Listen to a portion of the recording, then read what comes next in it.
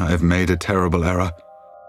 War is on the horizon, and I've yoked myself to yet another tyrant with bloody ambitions, who has no intention of ever letting me leave.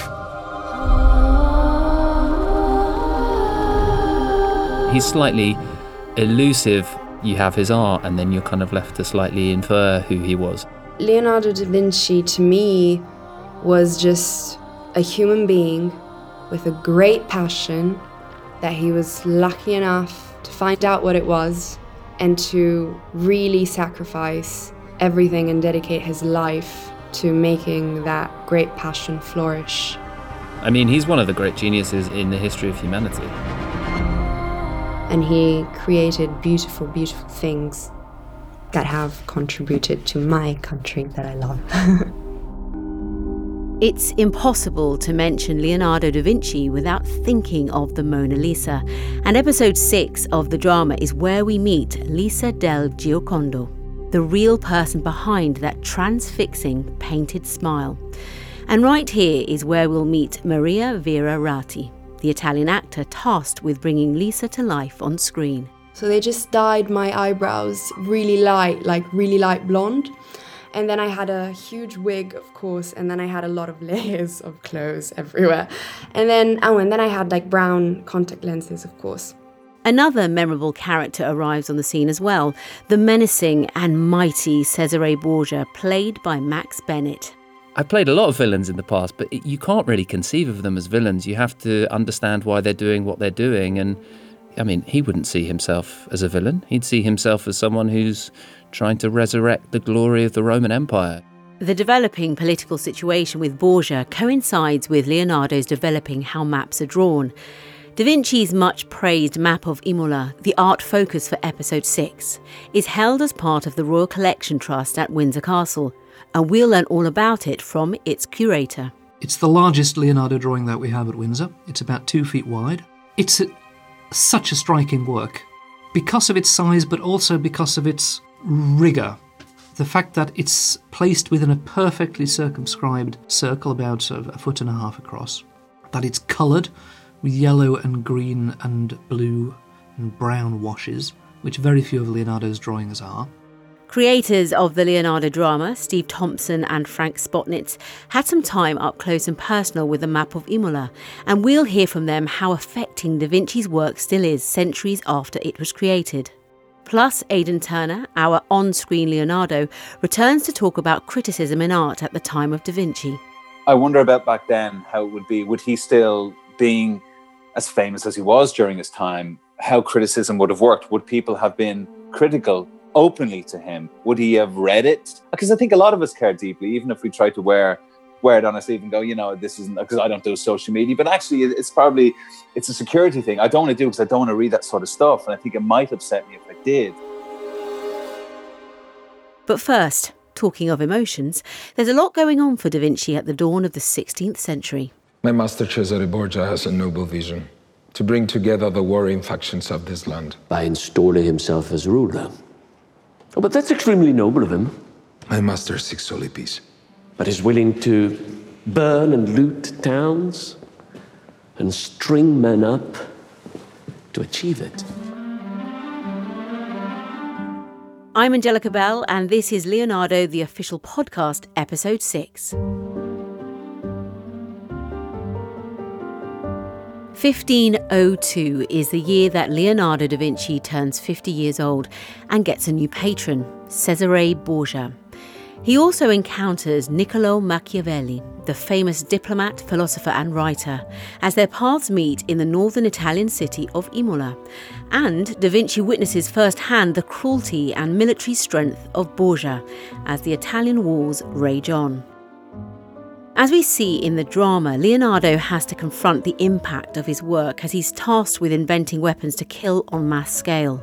His fame continues to grow, and within a year, in 1503, Da Vinci begins work on what's now regarded as his infamous masterpiece, the Mona Lisa. He was having some trouble capturing my image. He had the same problem with me. Da Vinci spent 20 years under the patronage of the Duke of Milan, Ludovico Sforza, but could barely make it through a year with Cesare Borgia as his patron. At this stage of our story, it's useful to remember how much of Da Vinci's work revolved around engineering and weaponry. Historian and author Catherine Fletcher has the knowledge. Today, I come before you as an engineer. So how revelatory were Leonardo's weaponry inventions? Oh, well, Leonardo is really, really interested in the latest weapons technology. So one of the things we find in his notebooks is a design for a very new type of handgun. This is what you call a wheel lock handgun, and it's the first type of gun that can be used for concealed carry. So it's a type of gun that rather than needing a lighted match to set the gunpowder off, you can fire it with a mechanism that basically self-lights the gunpowder. That means you can conceal it under your cloak. So we know that Leonardo was taking an interest in this developing technology. He designs all these kind of multi-barreled guns, which don't seem to have been used in very practical circumstances of warfare, but certainly, again, he's taking an interest. When he pitches for work to the Duke of Milan, one of the things he really highlights is his skills in military technology. I mean, he has a 10-point letter. He gets through 9 points, which are all about, how good he is at warfare. And then only on number 10 does he get onto, by the way, I can also do, art and architecture for you in peacetime, if you'd like. So this is a big part of his selling point. I have ideas here for defenses for your city, if you'd like to take a look. So first we have, this is a mechanism for pushing siege ladders away from walls. This here is a mobile cannon. It protects the people inside with armor on the outside. But actually where it really, really comes into his own, and we have sort of concrete evidence for it, is in his mapping. So he draws his very perfect map of the city of Imola for Cesare Borgia when Cesare is planning an invasion. And that's a revolutionary mapping technique on Leonardo's part, but it's also in the service of somebody's military project. So sometimes these artistic skills, technological skills are being put to quite dubious ends, really. He wants weapons. Engines of war. Niccolo was right. He seduced you with his flattery. This cannot be your legacy. I have to check him out. It's the only way I can buy passage to our freedom. And do you think he wrestled with that? Because obviously he's coming up with devices that can kill people. Yeah, I mean, there's a really fascinating scene. He sort of writes a treatise on how to paint a battle. And in that description of what a battle looks like, it's extremely vivid. He talks about war as being a brutal madness. Now, there obviously is some contradiction between saying war is a brutal madness and being quite critical in some of his little notebook writings about guns and their destructive properties. And on the other hand, then actually pitching to the Duke as a guy who's good at producing weaponry, good at siege techniques, good at building fortresses and so on. But I think that's perhaps a bit of a needs must. I want a patron who's going to support me, so I'm prepared to give him what he wants. But also I have real reservations about the way that the wars are going. Your Lordship, you're right. I don't have a passion for war. But I do have a passion for art. Did he create anything that we use for combat today, that we're still using? Oh, gosh. Well, I mean, a lot of those sort of, the multi-barreled guns are actually things that in one form or another, you see in modern combat. You see things, I mean, that basic wheel lock mechanism, the concealed gun, I mean, that is still a very live issue. I mean, it was a live issue in Italy 500 years ago. Should people be allowed to carry these guns under their cloaks? They actually banned them a lot of places. I mean, you go to Texas today, they're still having that argument about concealed carry of weapons. And, that continues to be a real kind of social issue. That was a social issue then. It's the same thing now. A weapon such as the world has never seen. You don't seem pleased by it. No, Your Excellency. I'm not proud of this.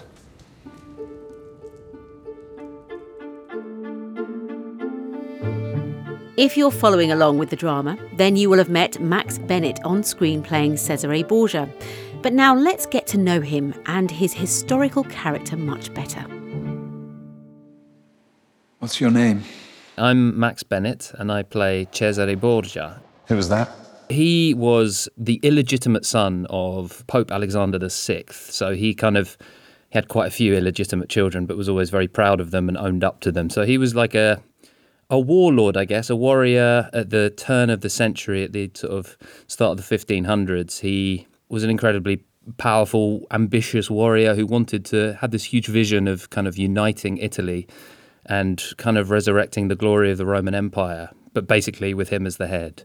And so when his father was Pope, he kind of leveraged that influence and money and power and sort of set off on these huge military campaigns that were pretty innovative, I think, at the time.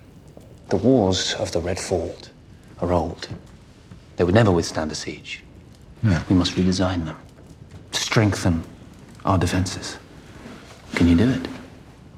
The research that I did on him was incredibly fascinating all round. He was such a fascinating character, and the boldness, I guess, of some of his interactions, and I would guess you'd describe them as power plays, or his understanding of human nature is a slightly animalistic one. He has an instinct where he knows what buttons to push and what to go after, and he's pretty ruthless. There's a story, I mean, it's rumoured whether it actually happened or not, but people seem fairly confident that Juan, his brother, was kind of Alexander VI, his father's favourite, and he was kind of jealous of this, and basically he seems to have killed his brother. Nobody can confirm it or not, and there was another rival family, the Orsini, who were so powerful at the time, and it was kind of blamed on them. But the ambition that he has extends to that level. Is that was quite a shocking revelation. Borgia is such a looming presence at this time and has remained so throughout history. Well, he is somebody who is power obsessed, and he becomes the focus of, or one of the central characters in Machiavelli's The Prince. He's the inspiration for it. And actually, Machiavelli's sort of much maligned kind of in our contemporary culture. We conceive of him as this sort of, very plotting, cunning, sort of almost evil archetype. But actually, really, he's a pragmatist, and his advice to rulers is based on trying to minimize the amount of pain in order to hold on to your power. So, Borgia becomes a model for lots of his theories about whether it's better to be loved or feared. And, everybody thinks, he just wants to inspire fear. But actually, he sort of said, well, if you want to hold on to your power, it's probably safer to be feared. It's nice if you can be loved as well, but if you had to choose, you'd choose to be feared. And that's certainly what Borgia does, is he inspires this fear and knows that he's a pure pragmatist. And he kind of doesn't have notions of conventional morality in that sense. So, yeah, it's hard to put a label of evil or this because he doesn't really conceive of it that way. Cruelty has its value. I've played a lot of villains in the past, but you can't really conceive of them as villains. You have to understand why they're doing what they're doing. And, I mean, he wouldn't see himself as a villain. He'd see himself as someone who's trying to resurrect the glory of the Roman Empire. You admire him. You admire what he's done. I admire his purity of spirit. For his family crest, he came up with a slogan that was "Out Caesar, out nihil," which in Latin means either Caesar or nothing, which is kind of, he's aligning himself with the great emperors of history. So, he thinks of himself as a hero, not a villain, I think. I don't understand. He's your finest soldier. Your most loyal. Everyone will see that I was willing to sacrifice him. Everyone will know that I am willing to do the unthinkable. They will all tremble at my name. It is true that Borgia did have his right-hand man, Ramiro d'Orco, executed in full view of the public in a gruesome show of his power. Totally. And, that particular example was quite famous. And, when he was conquering the Romagna region through the sort of northeastern central part of Italy, the previous rulers in those areas, they were cruel for cruel's sake, and they were seen as just taking money as levies and filling their coffers, etc. So he installed Ramiro in order to be cruel. He was a particularly cruel character, and then as soon as there was something that he could be blamed for, he set him up as an example, and it was kind of the perfect way of establishing that fear that he needed. He kind of said, well, all that cruelty that's happened isn't me. It's my right-hand man, and look how close he is. And then killing him is such an example to people that, of course, it was incredibly shocking. It was the one thing that really established his control over the region, actually. Niccolo, he's killed him. He's killed Ramiro. Yes, everyone knows, and everyone is terrified, just as he intended. You have to get me away from here.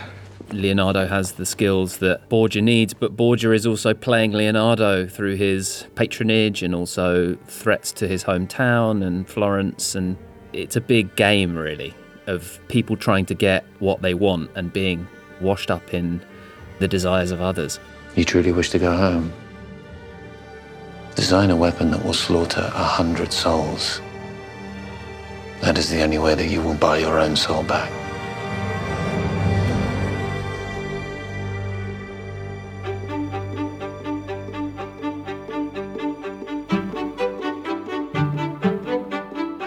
It is interesting and somewhat uncomfortable to think that one of the most precious pieces of Da Vinci's art, the map of Imola, was created as a necessary document for war. Yet its detail and bird's-eye view approach also transformed mapping into something far more scientific than it had ever been before. So let's zoom in on that map now with the person responsible for preserving it for future generations. Who is it? I'm Martin Clayton. I'm head of prints and drawings for Royal Collection Trust, and I'm based in the print room at Windsor Castle. We think it was acquired by King Charles II, and that was probably around 1670. What's distinctive about the collection is that all this huge group of drawings, these 550 drawings by Leonardo, have been together as a group since his death. It's not a collection that's been brought together by a collector who's gone out seeking individual works.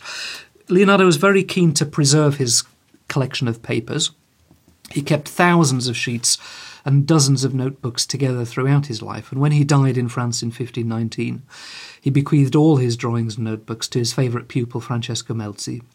Melzi treasured those drawings and tried to put them into some sort of order. When he died around 1570, his son inherited them, but he soon passed them on to a collector, Pompeo Leoni, a sculptor, who was fascinated by Leonardo. And Leoni bound them into at least two very large albums, one of which consisted of most of Leonardo's scientific and mechanical studies, the other of which consisted of Leonardo's, what Leoni saw of as his artistic studies. And when Leoni died in 1608, those two albums went in two different directions. The scientific drawings went to the Biblioteca Ambrosiana in Milan, where they are to this day, the Codex Atlanticus it's called.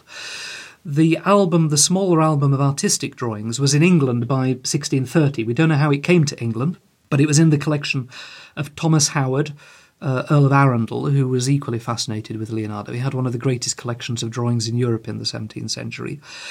And when Arundel left England during the English Civil War in the 1640s, we don't, again, know what happened to the album. I believe it was in the possession of his grandson, Henry Howard, and very likely, I think, after the restoration of the monarchy in 1660, in thanks for the restitution of the Norfolk lands and titles, Howard, I believe, though I have no documentary evidence for this, but I believe gave this album to King Charles II, along with an album of Holbein's, which is still at Windsor as well. So the album has passed through only 4 hands between Leonardo's death and entering the Royal Collection around 1670. It's been very well looked after during those 500 years, and that's why the drawings in the album are in such fantastic condition, and why they are all still together as a group 502 years later. That's fascinating. You may recall in an earlier episode, Martin was explaining why so many of Leonardo da Vinci's drawings and paintings are so small in real life. And the map of Imola is no exception, even if it looms large when viewed as part of Leonardo's collected artwork. It's the largest Leonardo drawing that we have at Windsor. It's about 2 feet wide. It's such a striking work. because of its size, but also because of its rigour. The fact that it's placed within a perfectly circumscribed circle, about a foot and a half across, that it's coloured with yellow and green and blue and brown washes, which very few of Leonardo's drawings are. The fact that it is executed to a far greater degree of detail than was necessary for a map. And so it has this obsessive quality that you see in many of Leonardo's greatest creations. If I'm going to do something, I'm going to do it right. It has a sense of objectivity beyond any other map of the period. And because it's in a circle, and because it's shown as a perfect ground plan, actually a section, it's not a ground plan, you're not looking down on roofs. If you can imagine taking a slice through Imola a few feet from the ground, and so you're seeing the section of every building, every church in there. So it has this objective sense, almost as if you're looking down from a sort of spy satellite onto the town of Imola. And that sense of objectivity, of dispassionate observation and pure geometry gives it a really compelling quality. If you're connected to the earth, it's impossible to see with God's eyes. I need to draw the city from the air. Now we know that it was executed in probably October 1502, so Leonardo was 50 years old when he made it. He'd entered the service of Cesare Borgia that summer as his architect and engineer, military architect and engineer, and he was given the freedom to requisition men for surveying purposes, to order improvements to any fortifications. And he was touring the towns of Emilia-Romagna, the Marches that Cesare had conquered in the previous year or so, making surveys of the fortifications of towns such as Cesena and Forlì and Rimini, and he may well have made large maps of those other towns that Cesare had conquered as well. But Imola is the only map that survives that he made for Cesare. And it shows the existing fortifications in great detail. It doesn't show any suggestions as to how those fortifications can be improved. But the fact that it shows the rest of the town as well, that it shows all the houses and the boundaries of their backyards and the churches and monasteries and so on, is a little puzzling, because that cannot have been of interest to Cesare. He was only interested in what the fortifications looked like.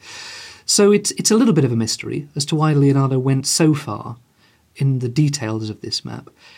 It has some annotations down the side that describes the distance to nearby towns, the compass point and how far to go to Bologna and Forlì and Cesena and so on. But that's written in Leonardo's mirror writing. You know, he's left-handed, he writes all his notes in perfect mirror image. So that was only for him to see. Whereas the fact that the map was coloured suggests that it was done for Cesare, to show Cesare. So whether it's something that Leonardo did to unfold and to place in front of Cesare, rather than to give to him and leave with him, is a little unknown. The fact that we still have it at Windsor shows that it remained in his papers, and so it didn't go into Cesare's hands. Leonardo must have kept hold of it. So there are a number of things that we don't quite know about the map of Imola. Its purpose, what happened to it immediately. But it must, from the colouring, presumably have been laid in front of Cesare in October 1502, while Cesare was in occupation of Imola. Is this Imola from above? It is. I can see the entire city at a glance. I've never seen anything like it before. How have you done this? He served the Florentine Republic in the early years of the 16th century, but it seems quite likely that Leonardo was almost given a diplomatic gift to Cesare by the Florentine government, with Machiavelli, none other than Niccolo Machiavelli, as the go-between. Machiavelli was the ambassador, the Florentine ambassador to Cesare's court, and they paid Cesare 30,000 gold ducats a year as protection money, essentially, so that Cesare didn't invade Florentine territory. Each city living under his protection is required to pay him 30,000 florins. Protection money. And it may well be that Leonardo was given as a little bauble, a little extra to Cesare by the Florentines. You were sent here merely to appease him. And Leonardo knew that Cesare was was sailing pretty close to the wind, and ultimately he fell himself just a couple of years later. So Leonardo's service of Cesare was just a way of earning a living for himself. He had no romantic notions about the divine right of kings. He was serving Cesare because Cesare was a powerful patron who could pay his wages. I'm offering you the greatest canvas you've ever painted.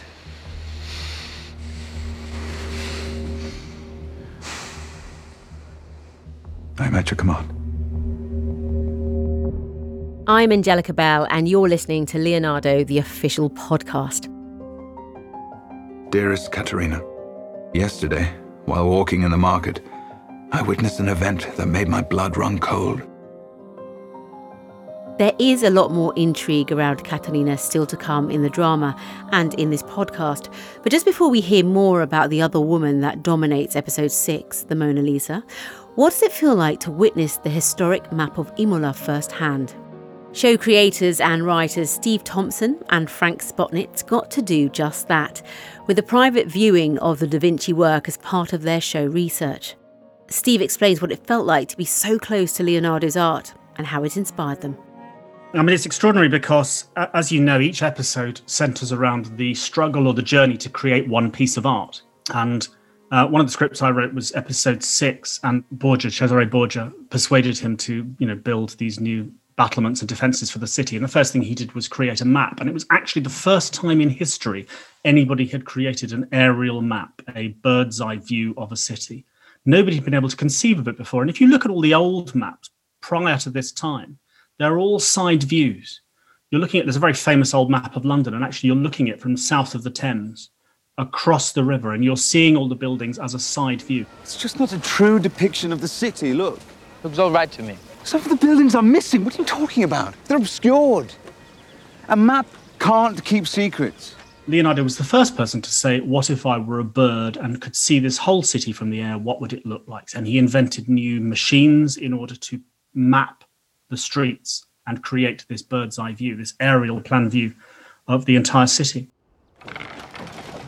It took you long enough, but congratulations. You've made a new kind of barrow. Il Valentino will be thrilled. You can see what's happening here, right? As we walk, the wheel revolves. The balls drop down, so we can measure perfect distances. All right.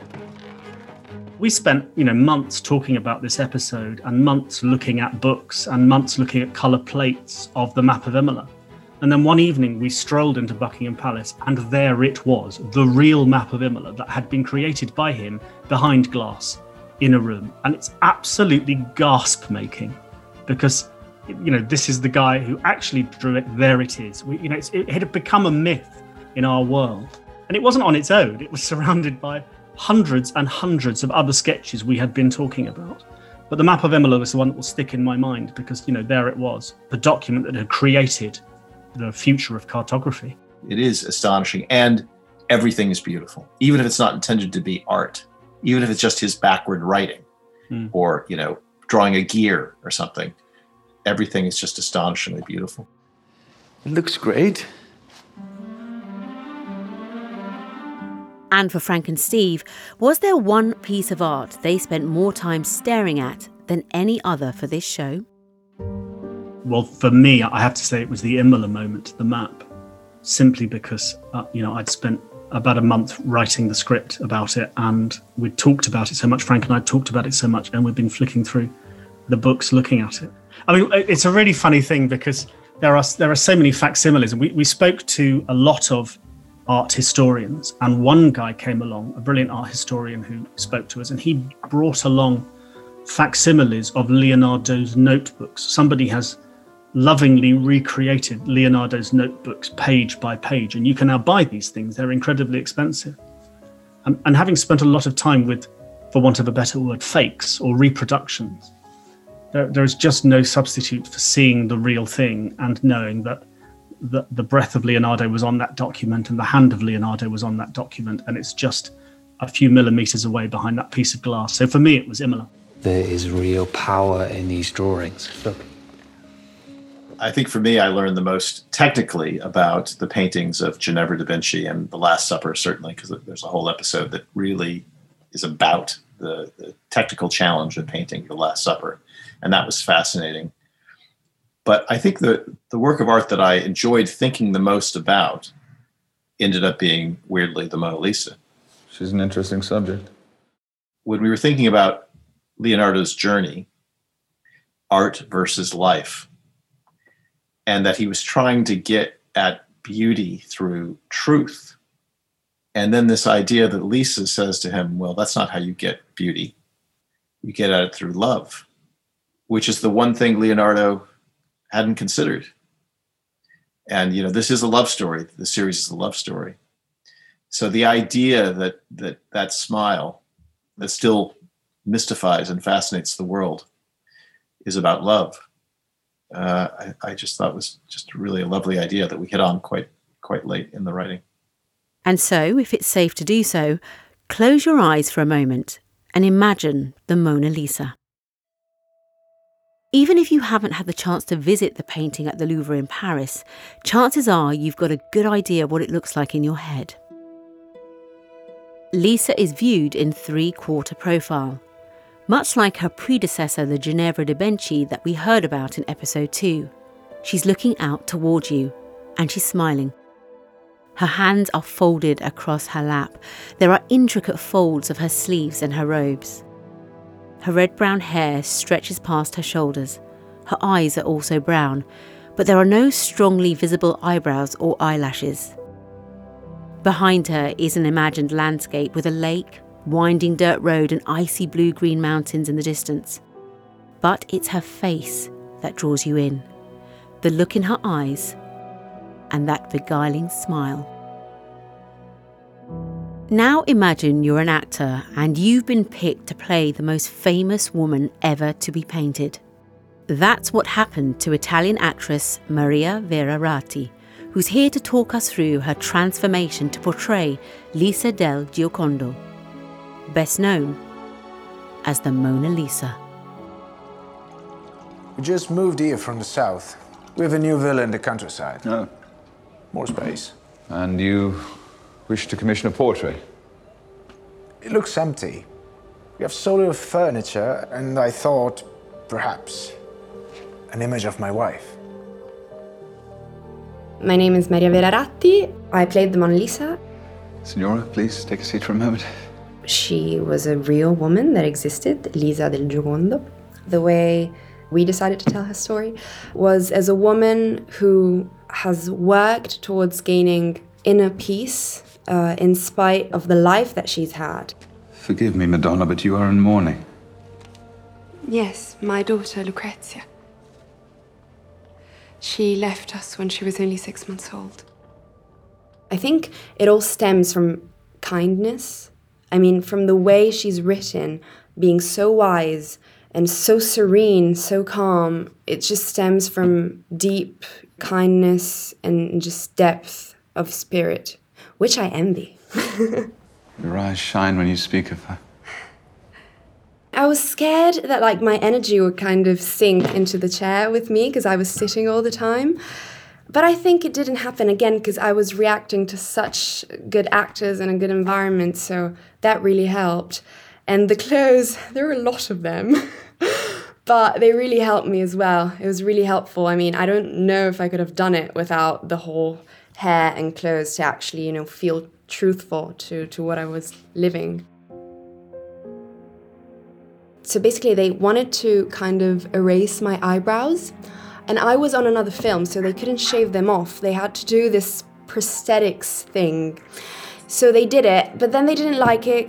They just threw it away because they thought it wasn't very natural. So they just dyed my eyebrows really light, really light blonde. And then I had a huge wig, of course, and then I had a lot of layers of clothes everywhere.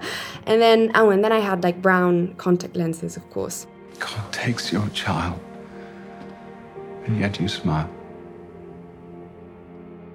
Leonardo began work on the Mona Lisa in 1503, but there's continued speculation over how many years he kept going back to it, working on that smile. The Mona Lisa smile was very, very tricky to think about, for sure. Gosh, I stressed out about it so much. it's just impossible to recreate. I mean, he couldn't draw it and he couldn't paint it, and I certainly can't do it. So I was just stressing out about it so much, and then I just went there and I said to myself, like, when you get on set, just switch off your brain and just go with the flow. And I don't know, no one complained about it, so hopefully it's not too bad. I'm sorry, Madonna. I'm not sure I know how to paint you. For Maria, to get the smile right, it did involve much time spent studying her reflection in the mirror. I was kind of recording myself, trying not to look at myself and then do it and then rewatch it, but it wasn't really helpful. I just had to imagine what she was going through, which obviously is up to interpretation. I realized that the more I was focusing on what I was doing with my face, the more I was kind of sucking the whole kind of energy out of it. So I just stopped doing that. It is true, as we hear in the drama, that one of Lisa del Giocondo's children did die as a baby. And that pure love she had for her family is depicted on screen as inspiration for Da Vinci. But I think it's just such a conflict of emotion, which I think is what makes you fall in love with a character or with a human being as well. It's just a person having mixed feelings about something. That's what's interesting, because in life, you know, we always want something, but then at the same time, there's something in our way, and sometimes it's usually linked to, you know, mixed feelings, mixed emotions. And I think the painting displays it very, very well. While you may think you know the Mona Lisa from the painting, there is so much to discover about the real woman from history, Lisa del Giocondo, to bring her to life. The directors, both of them, they told me about her a lot of stuff that I had no idea about. And then I went online, of course, and I kind of researched her a little bit. But the text, also the way they wanted to write the character, was a bit different to what you find. Like, it was very specific. So I kind of tried to focus more on what, you know, her monologues and the text said. If it is truth you are seeking, then perhaps you are looking in the wrong place. There is only one truth we as mortals can ever hope to know. And that is love. I think what stayed with me about her the most is that I kind of recognize like a certain type of human within her. And it's, so I don't want to, you know, say too much, but the way she was written, it was of a woman that she faces life with such peace in spite of everything. And I know people like that. And I kind of paid attention to that particular way of facing life and obviously, you know, struggles and disappointment and pain. And that really kind of made me grow a little bit. I am grateful for the time I had with her. I am so grateful for the memories. Suffering brings you closer to God.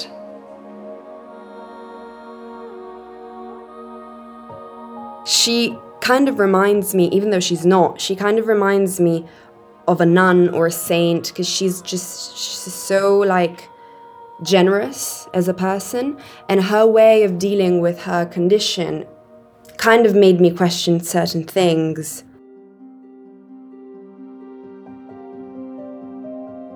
As objects go, the Mona Lisa has many stories of her own to tell, not least the dramatic tale of how the painting was stolen from the Louvre in 1911.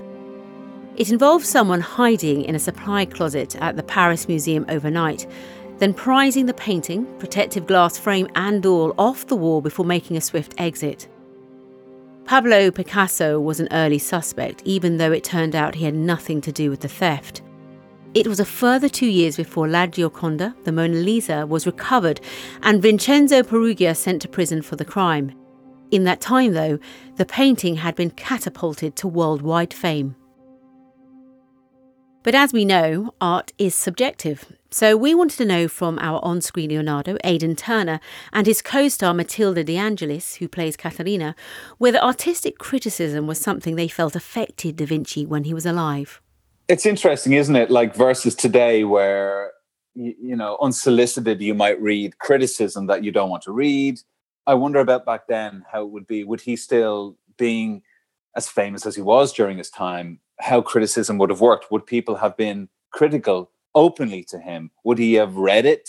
How protected was he, I wonder, from that? How much did he care? He strikes me as a person who I think a lot of us care deeply, even if we try to wear it on our sleeve and go, this isn't, because I don't do social media. But actually, it's a security thing. I don't want to do it because I don't want to read that sort of stuff. And I think it might upset me if I did. So that's why I think one of the reasons why I keep a distance from it. But I wonder in Leonardo's life how that was. I mean, surely in the earlier days too, notoriety meant more work, patronage, money. It allowed him to travel, access to maybe pigments, that he couldn't get, or just things, except, having apprentices. And I just wonder how he would have felt about the whole thing, whether he would have brushed it off and just trusted himself and his own talent, or whether it would have affected him, and whether he would have listened to that and as a result, disbanded and stopped some of his works or lost confidence, or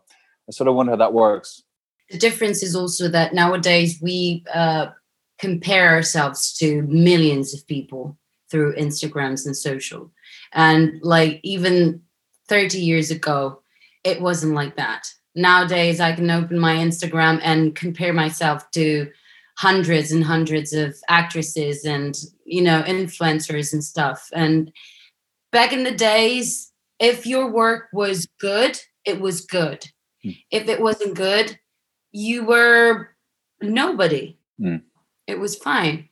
You had to relate and base your confidence on yourself and just yourself, and maybe the king or the mecenate that commissioned the work, and that was it.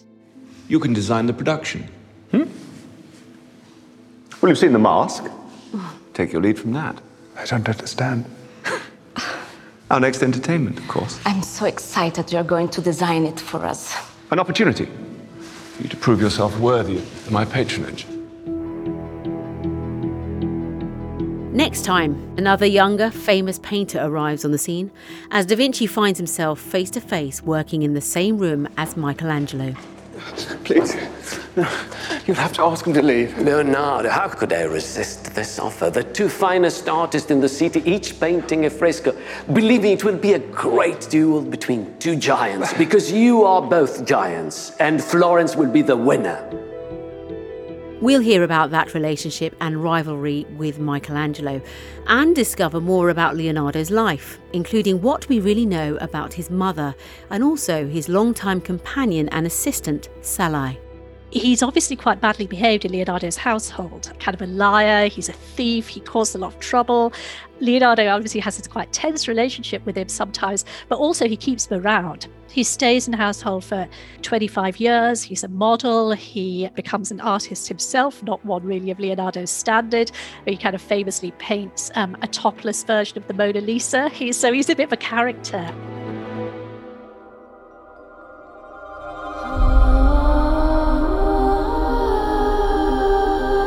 This podcast was created by Sony Pictures Television and Sony Music's Fourth Floor Creative in association with Lux Vide. Produced by Natalie Jameson and James Deacon.